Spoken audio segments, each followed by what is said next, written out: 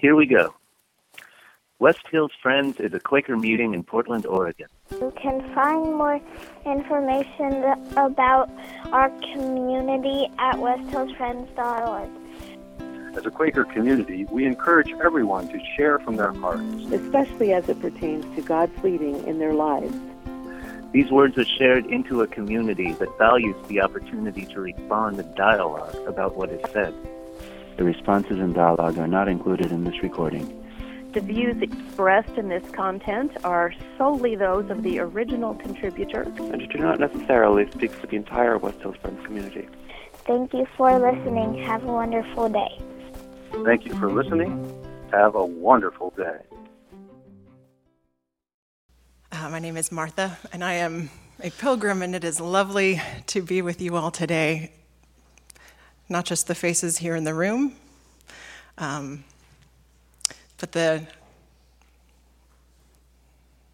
everyone listening to the recording, the names that we've even mentioned who belong to us but may not be in the room today. Jim and Claire. My friend Simone from Belgium, who started his pilgrimage from the Taizé Chapel on Easter Sunday last year, who I met in Zavaldica, Spain last May. And the last song we also sang at quarterly meeting, so the extension of our yearly meeting of Sierra Cascades. There are no mistakes. I just can't get over it. Spirit knows what's up. Our text today is Proverbs 30, verses 7 through 9. 2 things I ask of you, O Lord. Do not refuse me before I die. Keep falsehood and lies far from me. Give me neither poverty nor riches, but give me only my daily bread. Otherwise, I may have too much and disown you and say, who is the Lord? Or I may become poor and steal and so dishonor the name of my God.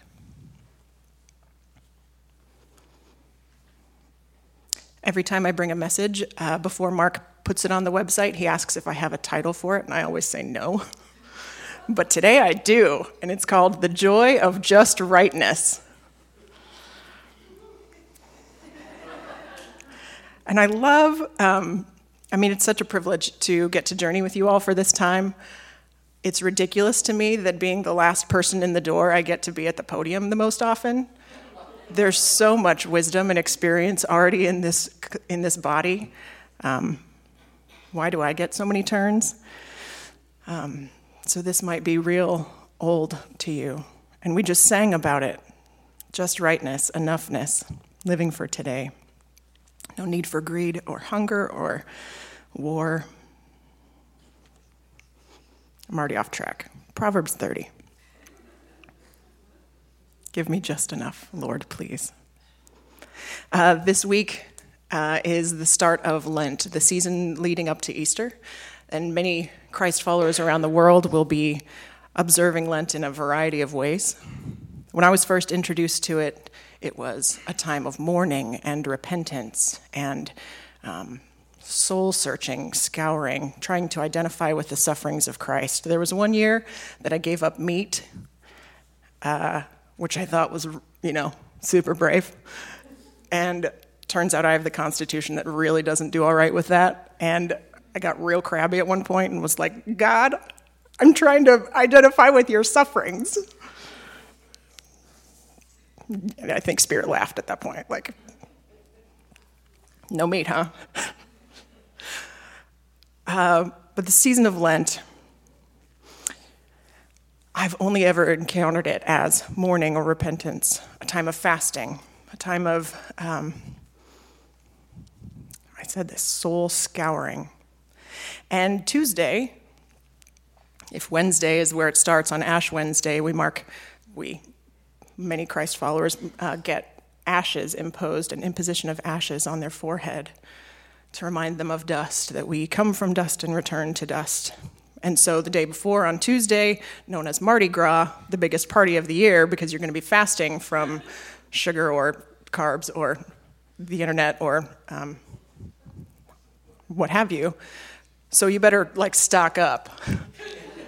Load up on Fat Tuesday, Mardi Gras. Party up because you're not drinking or you're not, whatever it is.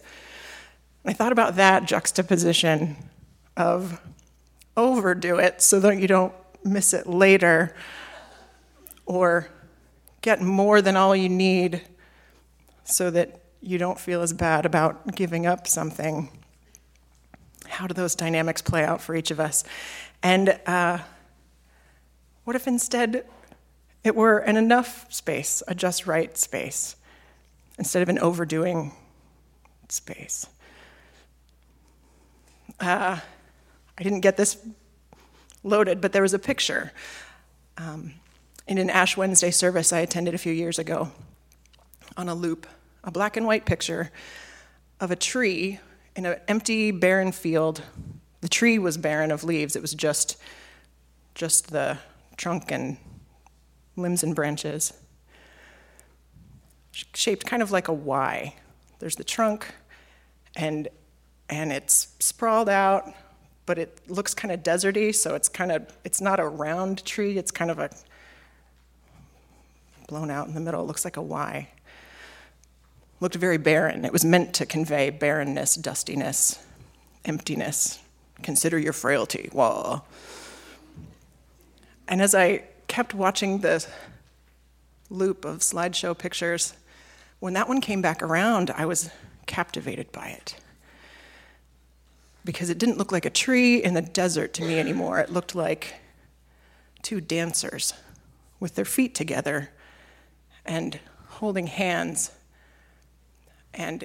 but with one hand out, like they were spinning, like they were defying the laws of physics, like they were reaching, like they were flailing, like they were about to collapse. And I was struck by the temporality of it, the immediacy of it, the moment to be in that type of a dance move with someone, trusting the center, trusting gravity, trusting the spin.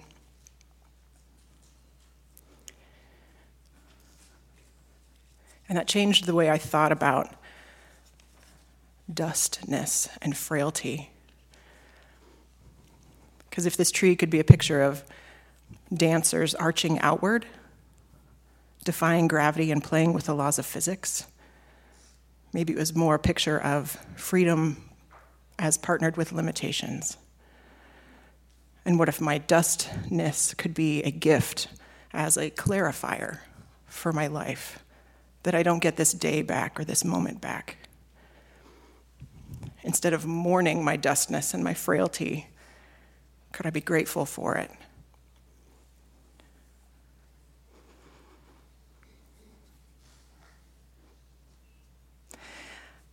Other moments I've had like that, and maybe you've had moments in your life as well, have been snow days.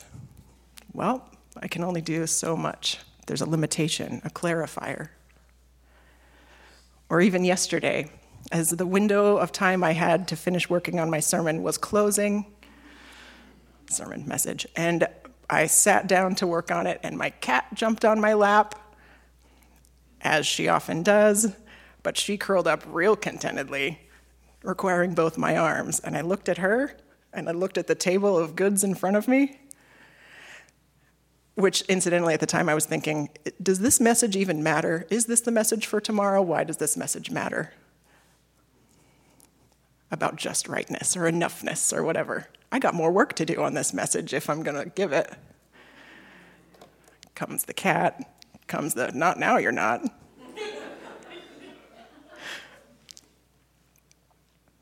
And I got to choose, here I am in my moment with my message about enoughness.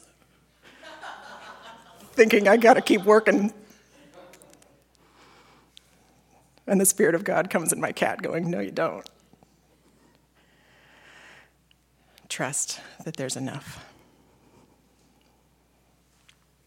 Earlier this week, a friend posted a picture on Facebook. It's of, the frame is full of a waterfall but the caption is what seized me. He wrote, "There are places like this where it is not possible to get all my favorite parts into an image. Maybe that's why every photo seems in its way a kind of failure.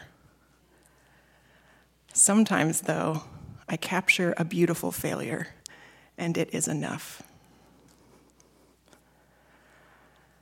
The joy of just rightness. Not too much, not too little, not perfect, but right on time. A week ago, I got to host a commitment ceremony for two friends. It wasn't a marriage. They didn't want the state involved, but it was the holiest thing I've ever been a part of. I wanted to get on my knees because it was so rife with meaning. It was just right for them. And it was right on time. What if in the next days and weeks leading up to Easter, we choose an attitude of just rightness, of gratitude? What if you kept a list every day, on paper, on your fridge, on your phone, somewhere that you could look back and say, here's what was just right this day.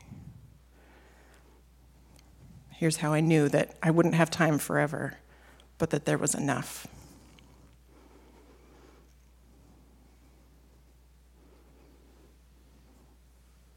And what are the things in your life, like the cat, that come and tell you, no, really, there is enough?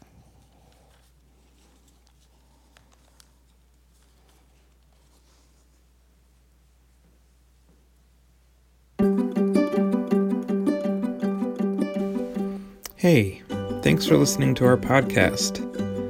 We're really happy that so many of you are finding it to be helpful and as a way to stay connected with what's going on with us here at West Hills Friends. If you'd like to stay connected with us in other ways, we have a couple options for you. You can check out our website. It's westhillsfriends.org. There you'll find some more information about who we are as a community. You can also follow us on Facebook. We have a Facebook account by just searching for West Hills Friends. You can also follow us on Instagram. We have a Instagram account with the name West Hills Friends. So we hope that you'll get connected with us in other ways. And again, thanks for taking the time to listen to this podcast.